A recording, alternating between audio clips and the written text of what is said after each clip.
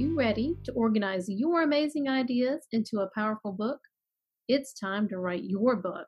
Welcome to the Write Hour, nonfiction tips from the Write Coach. And I'm Joyce Glass, your host. I am so glad you joined me today.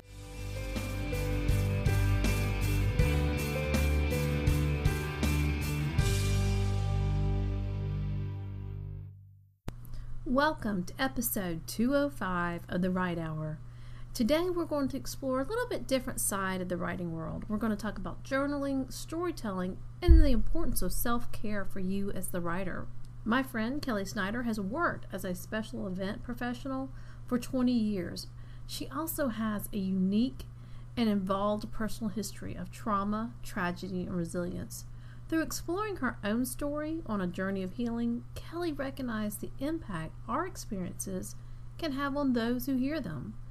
This provided the spark she needed to develop both her Epic Exchanges podcast and the Power of Story conferences in an effort to find a way to give each person an opportunity to share their own experience in a positive, life-changing way. So today I want you to think about your story as you listen to this episode. Welcome, Kelly Snyder. I am so glad you're here and that you have joined us. And I want to hear a little bit more about your journey into writing and storytelling. Could you tell us a little bit about how you got started and what brought you to the point that you're at now? Sure thing. And thank you for having me here, Joyce. You're welcome. Growing up, I discovered journaling probably more in my late teens. For me, it started out as a way to record things that had happened and what I thought about them. You know, typical teenage stuff like, oh, I like this boy, or, I'm going to a dance tonight. But also a way to remember the special and difficult moments and times. About 12 years ago, I was going through a particularly stressful time and learning to take care of myself, probably for the first time.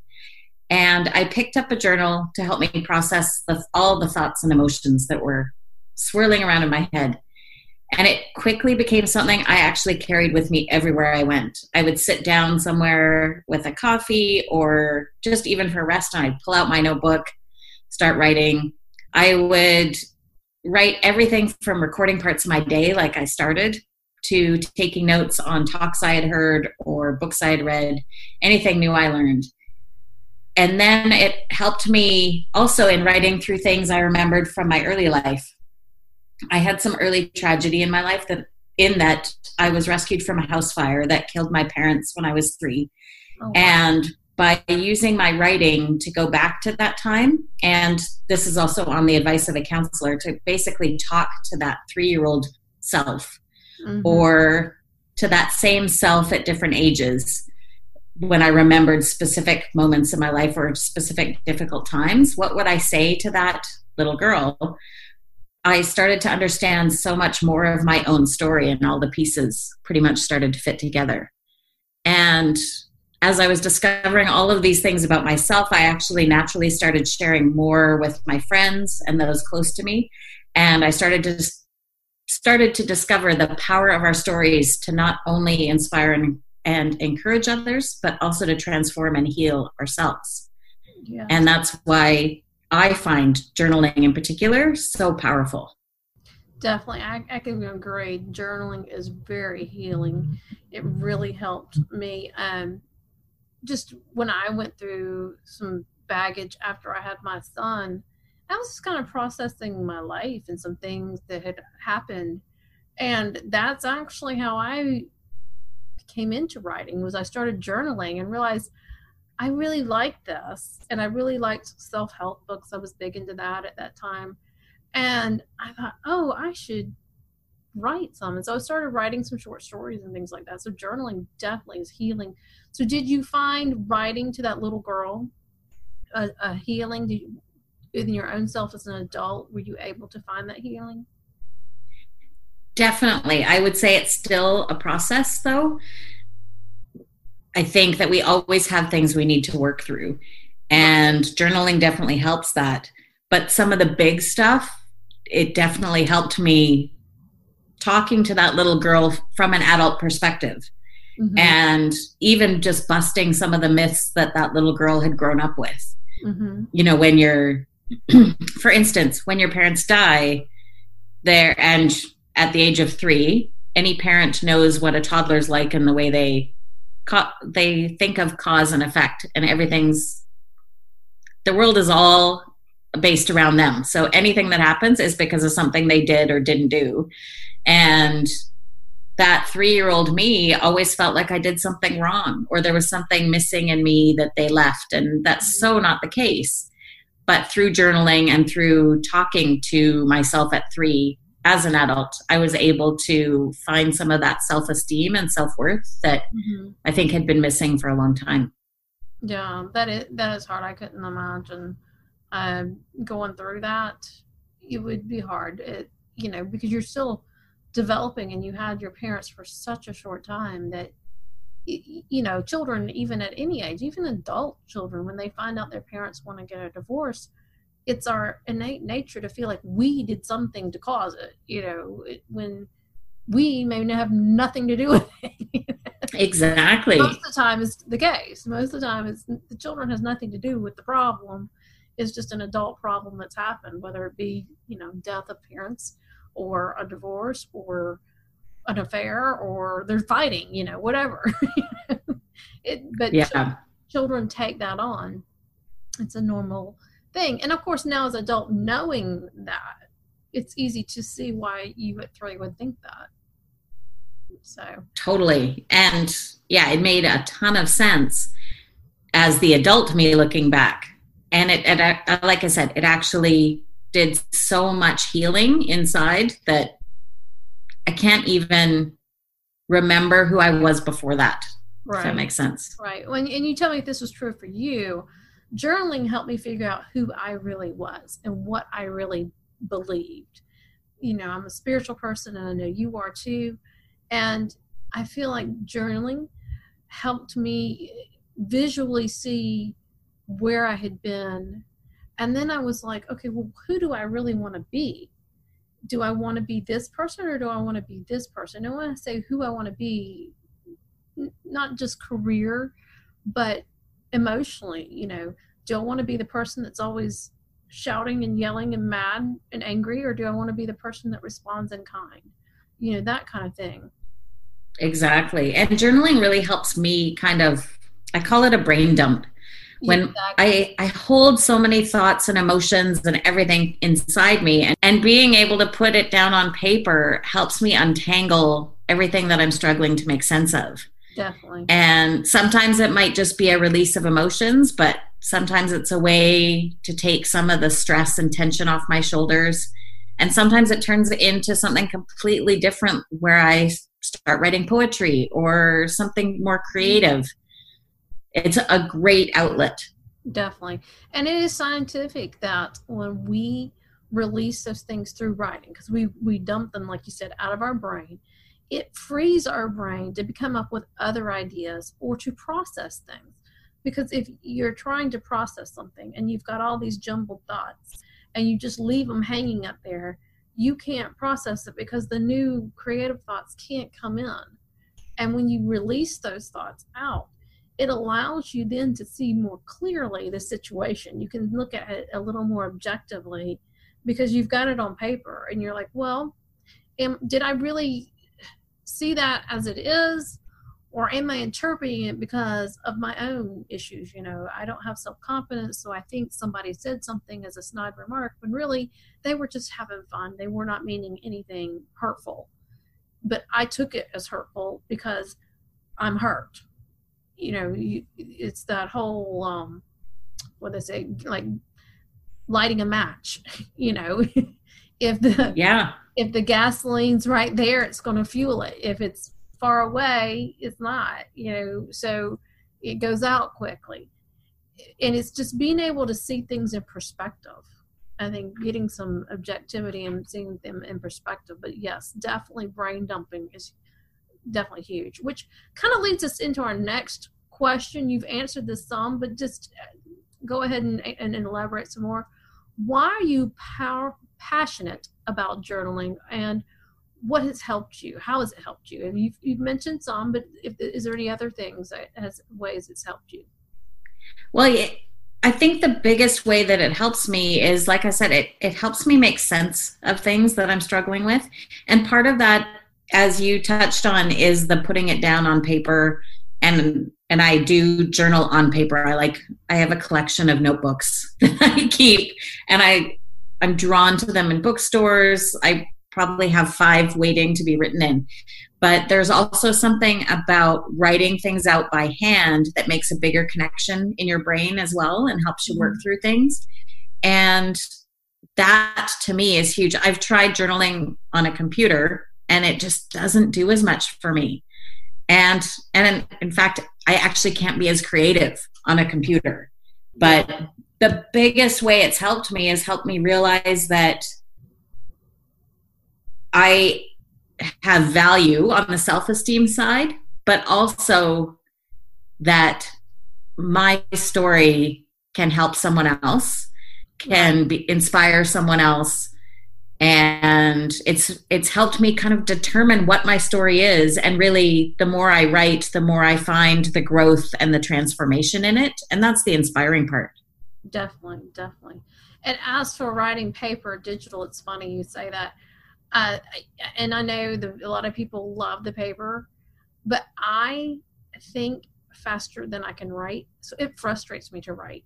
So I type, and I have an iPad, and maybe because the iPad's smaller, I have a keyboard to my iPad, that it feels a little more like a notebook, so that but I can type faster than I can write. So I just sit there and type it out.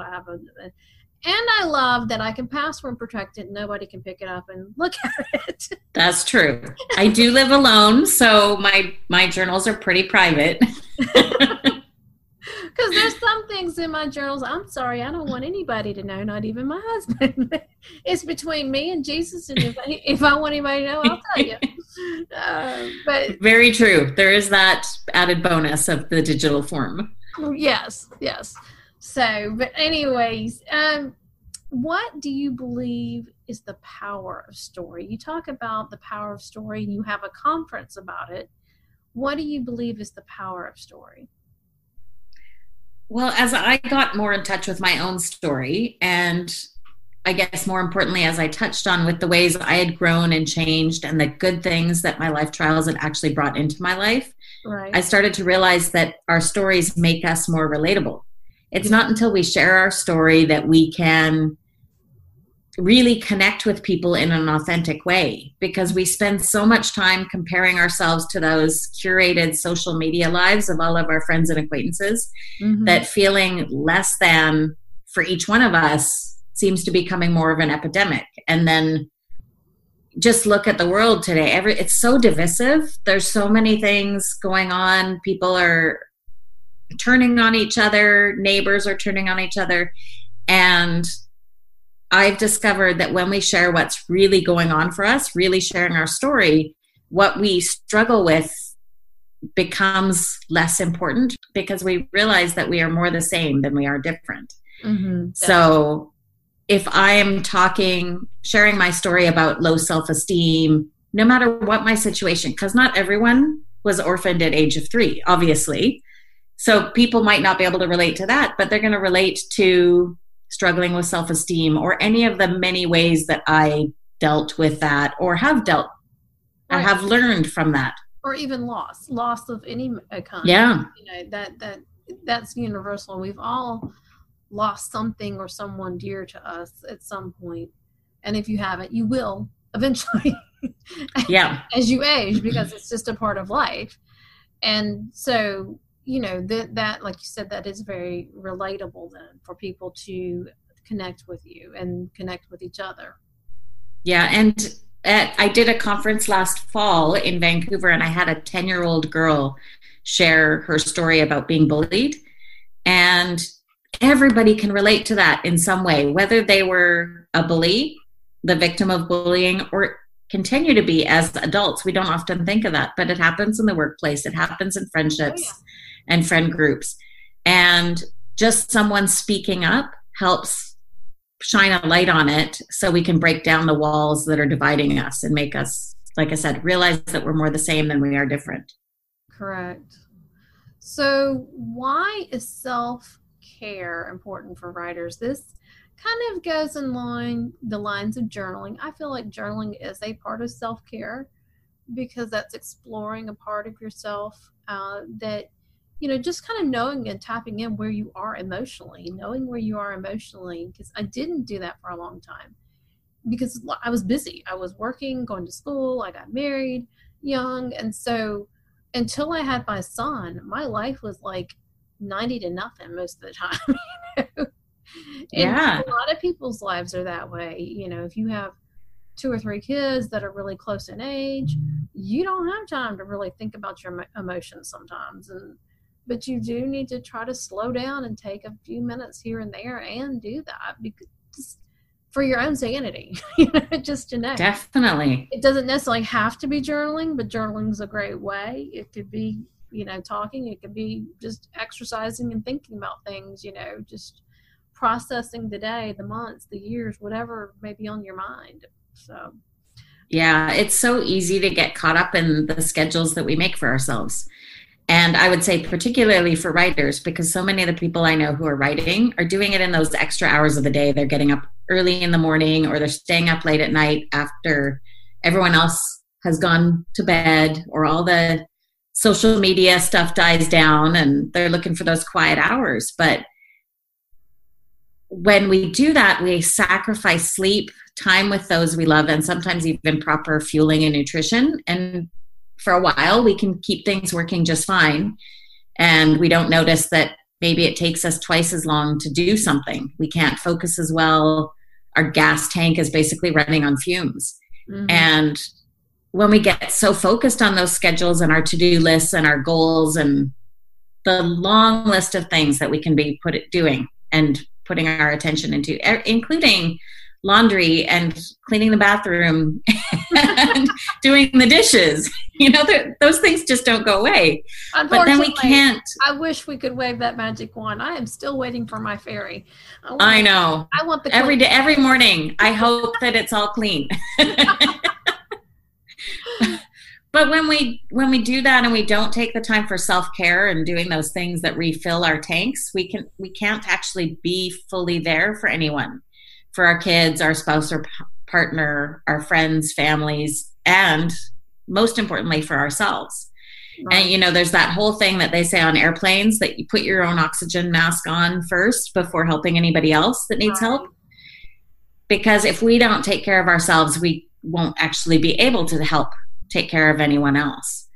And so I kind of look at it as, for me, my 3 main priorities for self-care are sleep, mm-hmm. because I think we underestimate how much we need sleep to be able to function at our best level. And, there's actually research out there that says that driving sleep deprived is equally or even more dangerous than driving drunk.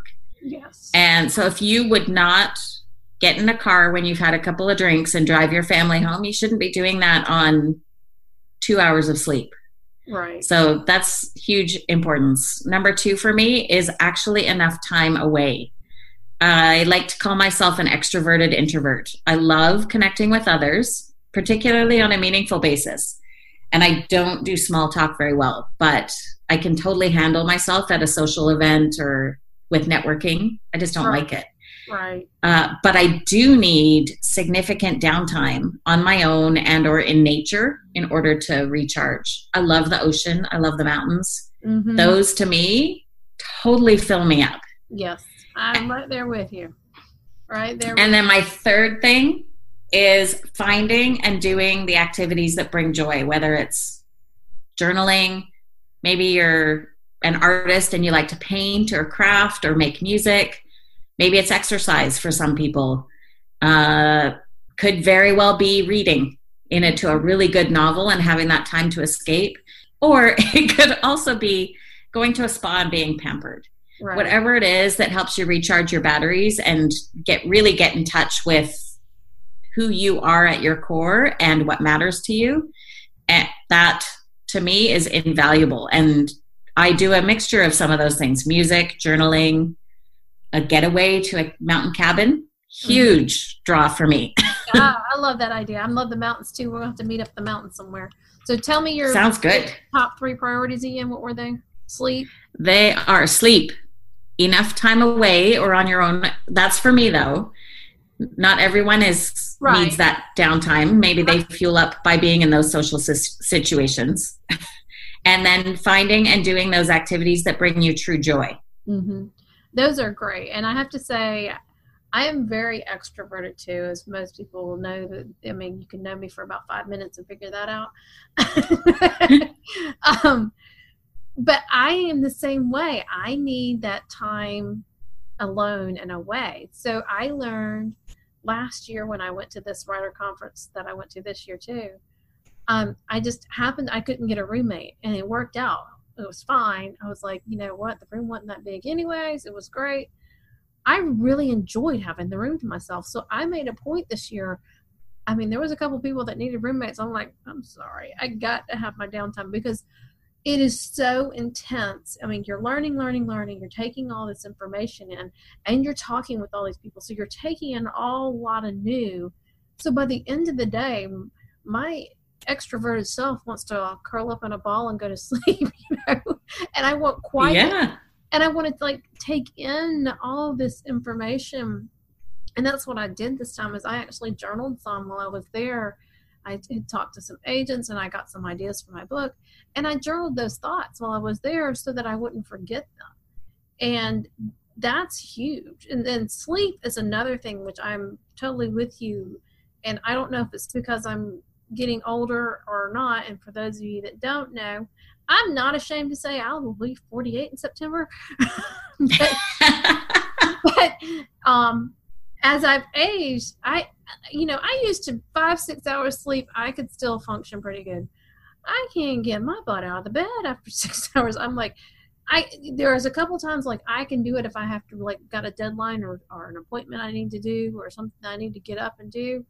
But I have to get my at least 7 hours of sleep. My body's like, nope, we are not moving. And my husband is one that has trouble sleeping. I have trouble getting enough sleep. I can't get to bed early enough and stay in bed as long as I like, kind of thing, because I'm always doing something. And so sleep is definitely huge. And so I've made that a priority.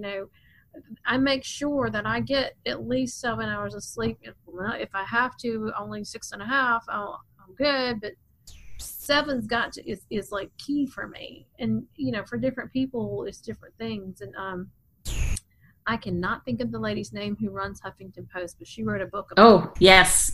In her book Thrive, Arianna Huffington. Yes. She writes that most people actually need 8 hours of sleep.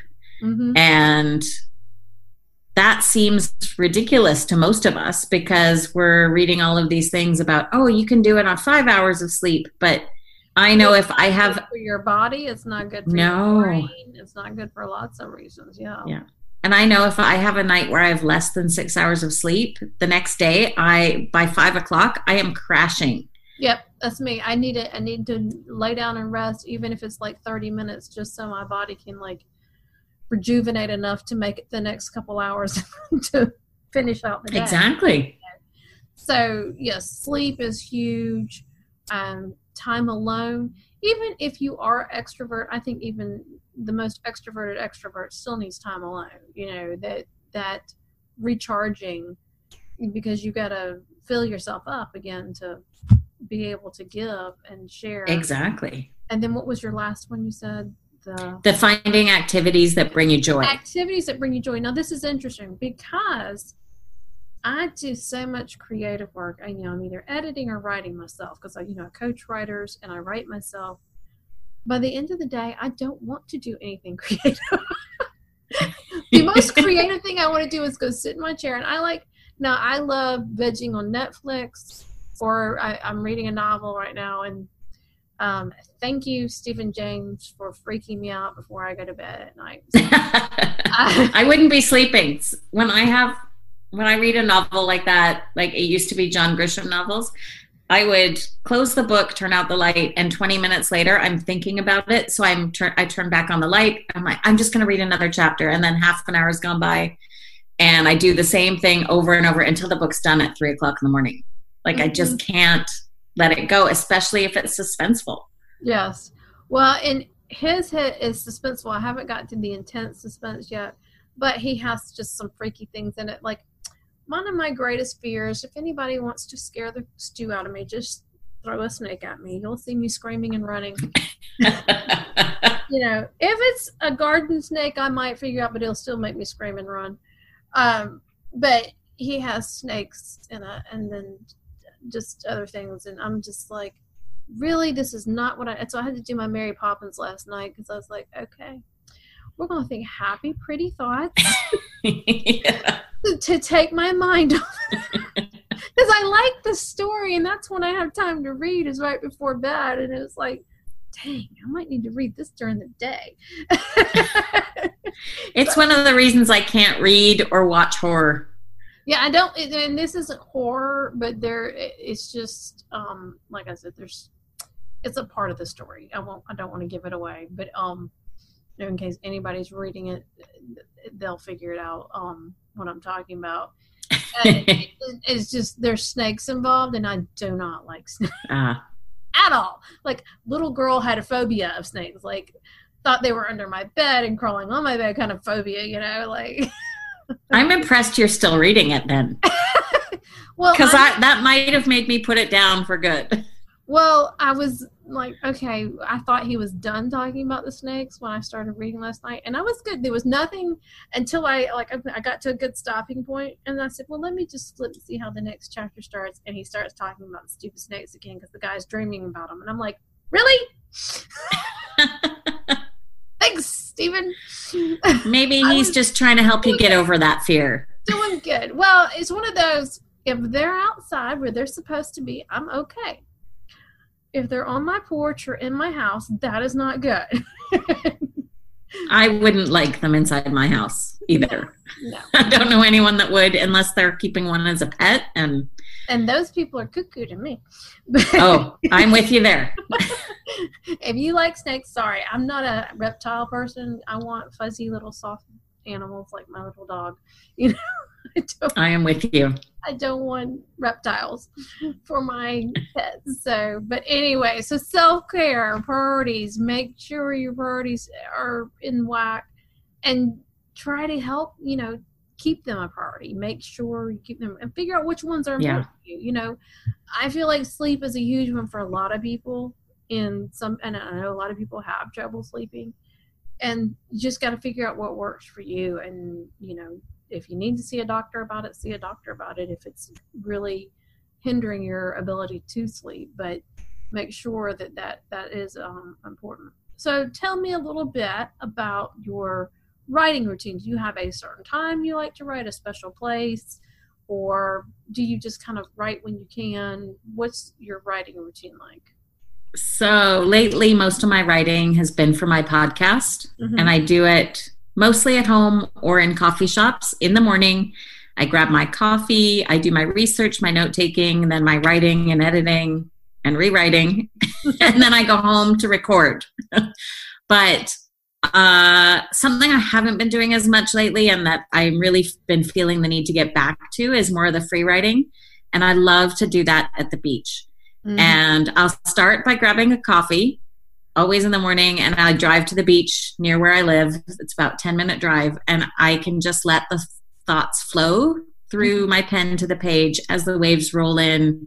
I feel like I get more in touch with what's really going on with me, my emotions, and I can get deeper. And then there's always the book that's been on my list for someday, and I'm sure you hear this a lot. I think that when I decide that the time is now, that I'll probably want to head to a cabin, either on the ocean, on a river, in the mountains, something like that, for a few weeks. Because I feel like I need to have less of the day-to-day distractions that we've already talked about, the laundry, the dishes, the chores around the house.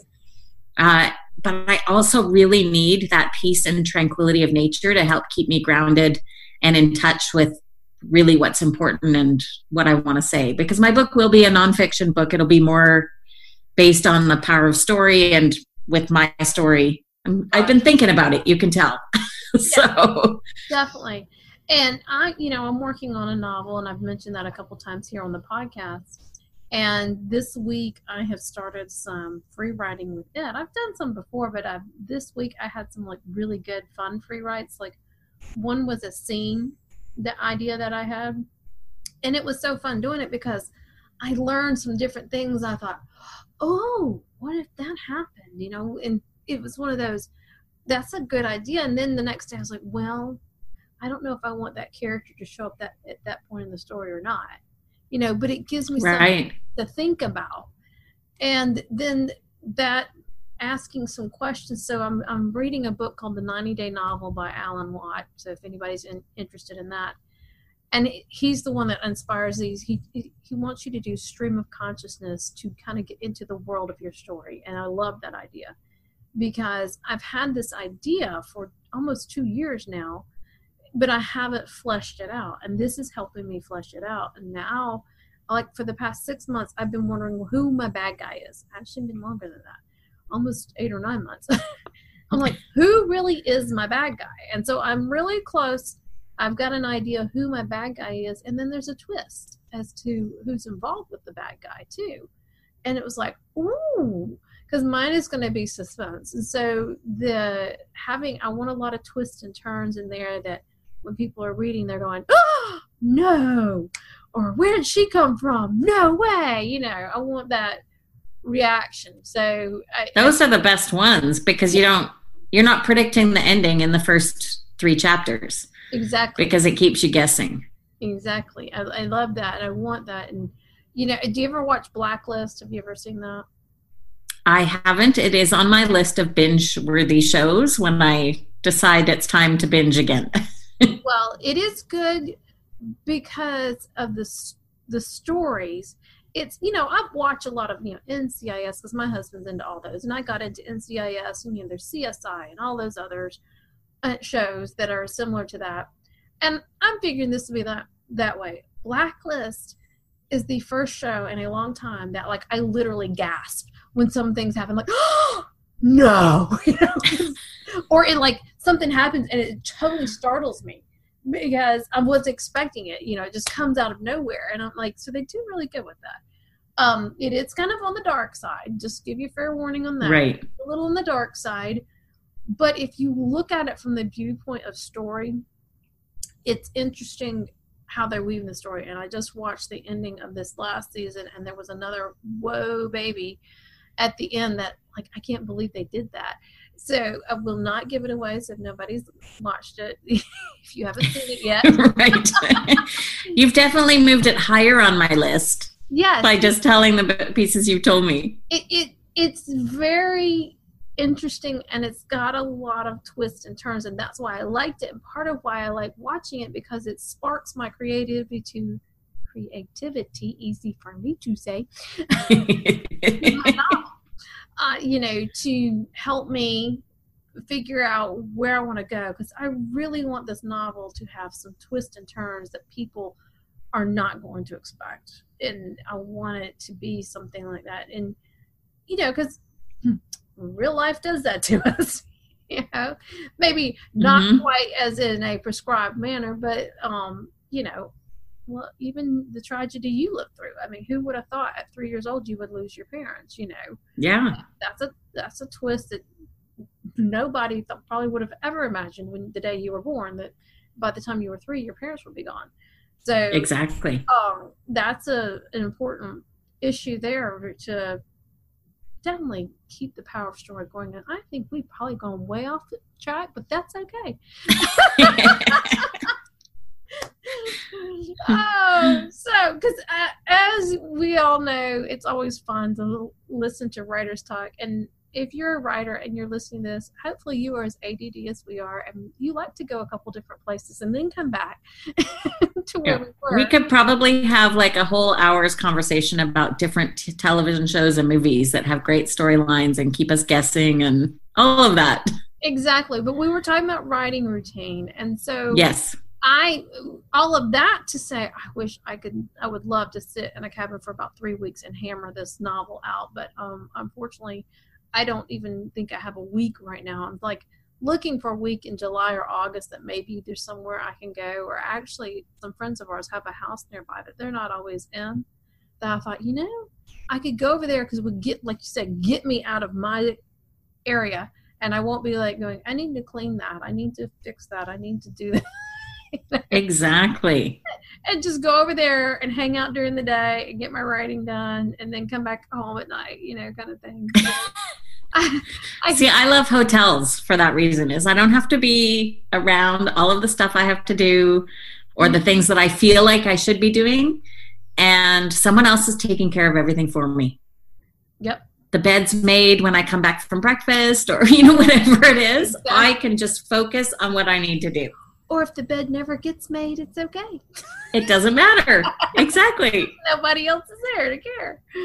Yeah. So, well, what words of advice and encouragement do you have for either new writers or someone struggling to write their book? Because a lot of my listeners right now are relatively new to writing. So what encouragement do you have for them? One of the biggest things I've learned, and I continue to learn, is that you actually need to write all the time. The more you write, the better you get.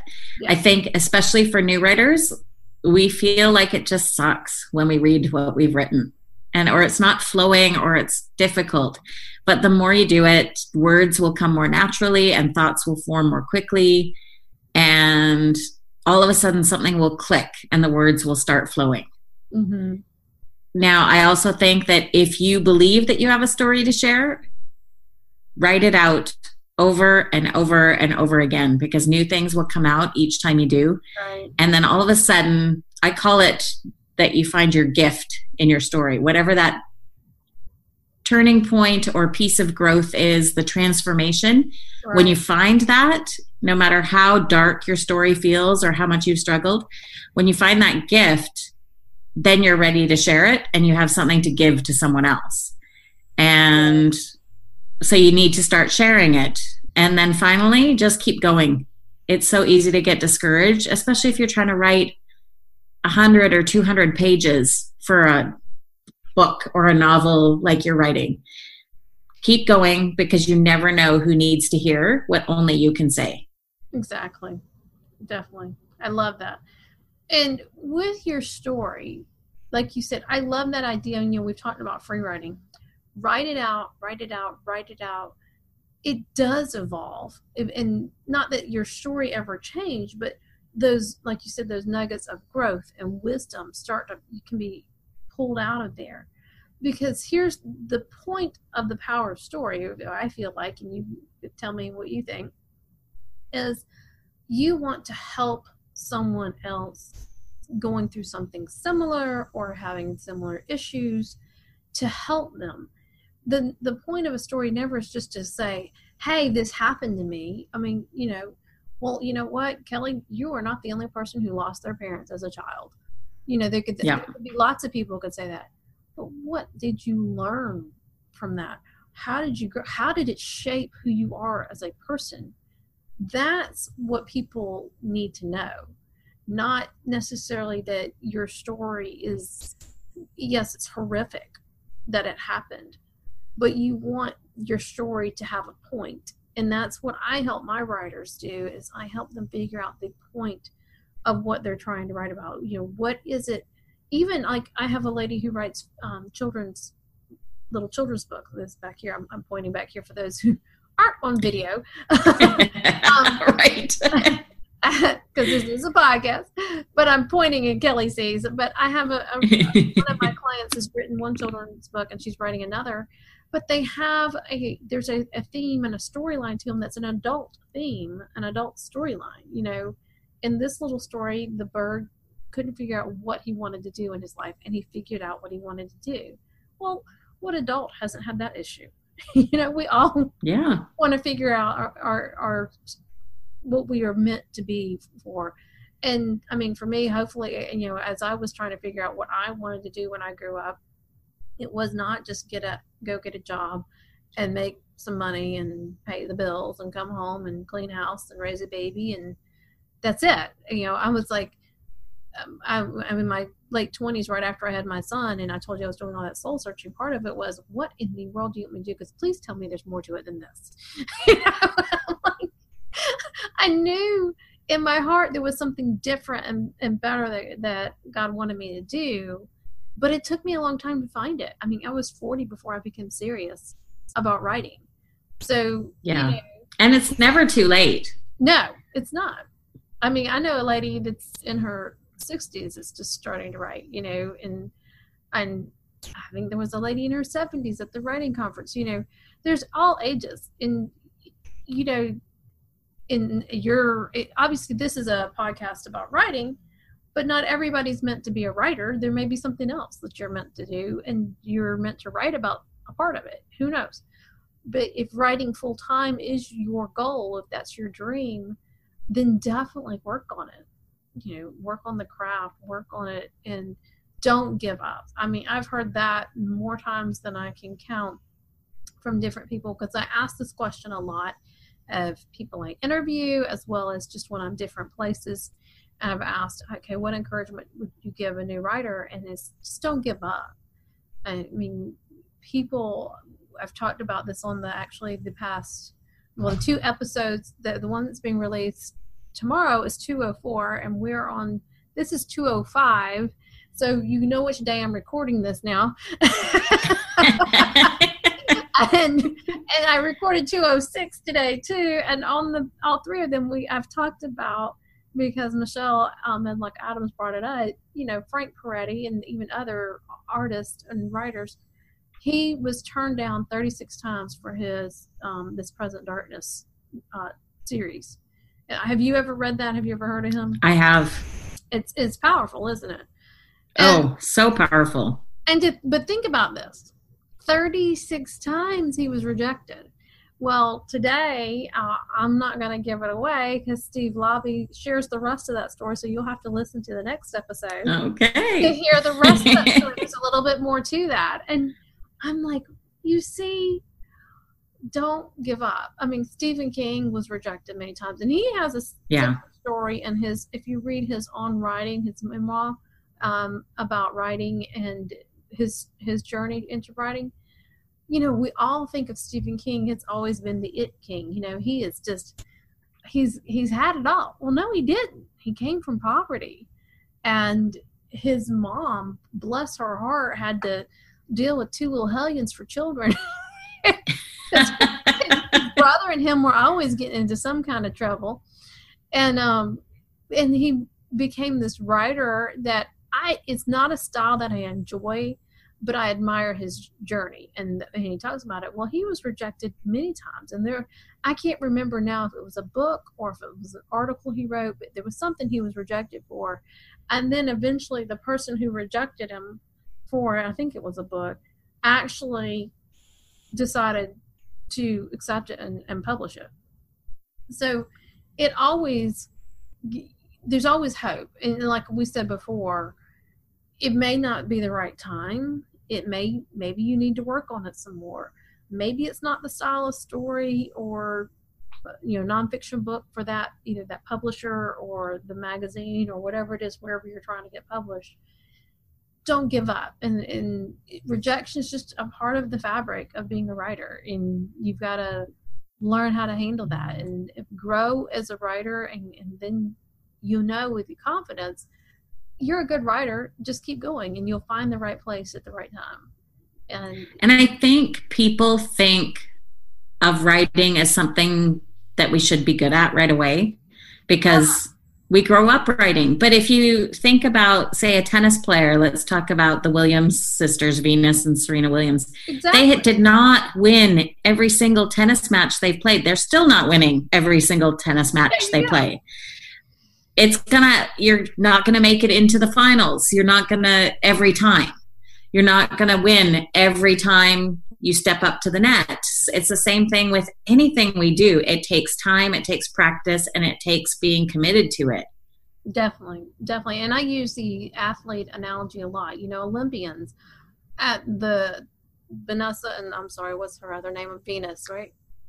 Venus and Serena. Yes. Venus and Serena. See what I know. My sister-in-law would slap me because she's in tennis and she loves them. But anyways, they did not wake up one day and said, "Oh, we're going to be national winners and international winners at tennis." They looked at it. There was blood, sweat, tears. There was coaching. There was mentoring. There was practice. And we need to do the same thing. That we need to have coaches and mentors and practice.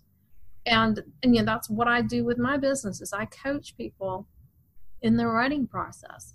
And you can get mentors, and that's part of why I do this podcast. Essentially, I can be your online mentor and I bring in other people that are further along than me or on different journeys than me, and it helps you see how writing can work in and how to work at your writing and what the ways to learn the business and the craft of writing. So I always look at it as a way, can you grow and give yourself the time to grow? And I mean, and you tell me, and I think it's similar to you, the biggest thing that helped me grow was blogging and just writing with eyes that could see, and even doing this podcast. And when I started coaching people that has really helped my writing because I've had to dig in and really learn, like, okay, what is this again?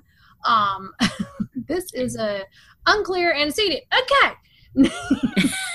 But there's also a different commitment that comes with knowing that you're doing what you're doing for an audience. So that's like the blogging. When you're blogging and you're putting it out there and there's going to be an audience, right? You are more committed. You read over it maybe a little bit more and find those mistakes, those edits, the things that don't make as much sense. Right now, for me, it's more my podcast, but I write all my episodes unless I'm interviewing someone and they're sharing their story. And even then, I ask them to have it written out so that they know where it starts and where it's going to go. Right. To find those gifts, that transformation. And it happens in music. It happens in dance. We have a dance teacher that my niece trains with, and my sister has asked him several times to do a class for adults. And he's like, I will only do one if it is included in the end of year performance, because there is something about knowing you're going to be on a stage and performing, or there's going to be an audience for what you're doing, that raises your level of commitment. It does. It definitely does. When and writing on a blog is essentially being on a stage. There are eyeballs looking at your work, and it takes a commitment, and you look at it differently. I know I did and I started becoming a lot more critical in a good way, critiquing, okay, does this make sense? Is it correct? Am I sharing correct theology? Am I sharing quotes correctly? That kind of thing, and just learning a whole new world. And so that really helped me become a better writer, speaker, everything. And it helps me with helping other writers because I know the things to look out for. And I know, like sometimes, and a lot of my writers are new writers, so they're learning the craft. And they've got to understand, okay, I don't need a paragraph of you telling me the woman got on a plane, walking there, and she's walking slow because she's sad. And then she had to get off the plane, and then she went to go see her mother, who is in the hospital, and she's dying from complications from Alzheimer's. Okay, that's great. She got on a plane, went and saw her mom. Well, yeah, think about how you would tell the same thing to a friend. You're not going to say, okay, so I stood in line waiting for them to open the door so that I could go walk down the jetway to find my seat on the plane. Like, you're going to truncate it and because everyone's been through it and everyone understands what that process is like, getting on a plane, sitting on a plane, getting off a plane. Right. And then if something happens in those instances that you bump into somebody and they're famous, or you bump into somebody and they burst into tears because they're upset about something, and it wasn't necessarily that you bumped into them that upset it, but just that set off the emotions, whatever.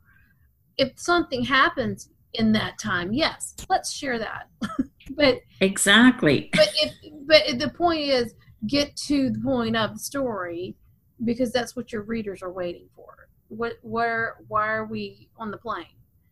Well, that's great, you're on the plane, but I want to know where you're going on the plane more than I want to know what happened there.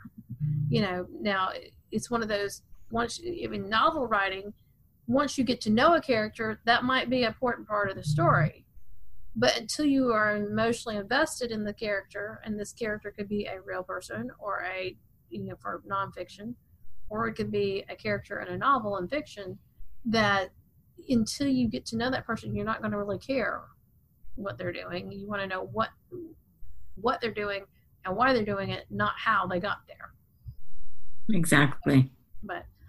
Well, thank you so much, Kelly. This has been so much fun, and I am glad that you're here, and we will have links to your Facebook page and your website. Are you going to do another conference on the Power of Story anytime soon? Have you thought about that?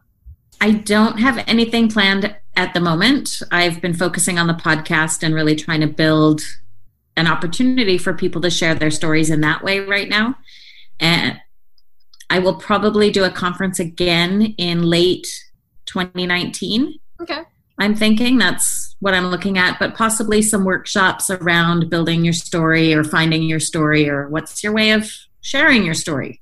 Yeah. Well, in the meantime. About your podcast. Tell people really quick about that, and we'll put a link to that in the show notes as well. So my podcast is called Epic Exchanges, and it is about celebrating the power of our stories to really connect us to one another and build and break down those walls that divide us. Mm-hmm. Really finding the ways that we can inspire one another. And like we've said earlier in the podcast, in your podcast today, how to discover that we are more the same than we are different. Right. Definitely. I love it. So, well, I look forward to listening to some more of your podcasts, and you have a wonderful day, and thank you for being on here. Thank you so much, Joyce. This has been a lot of fun.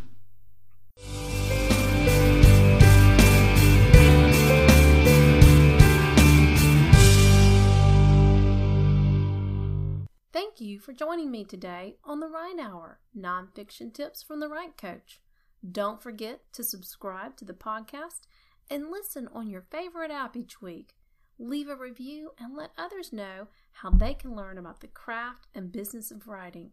It's time to write your book.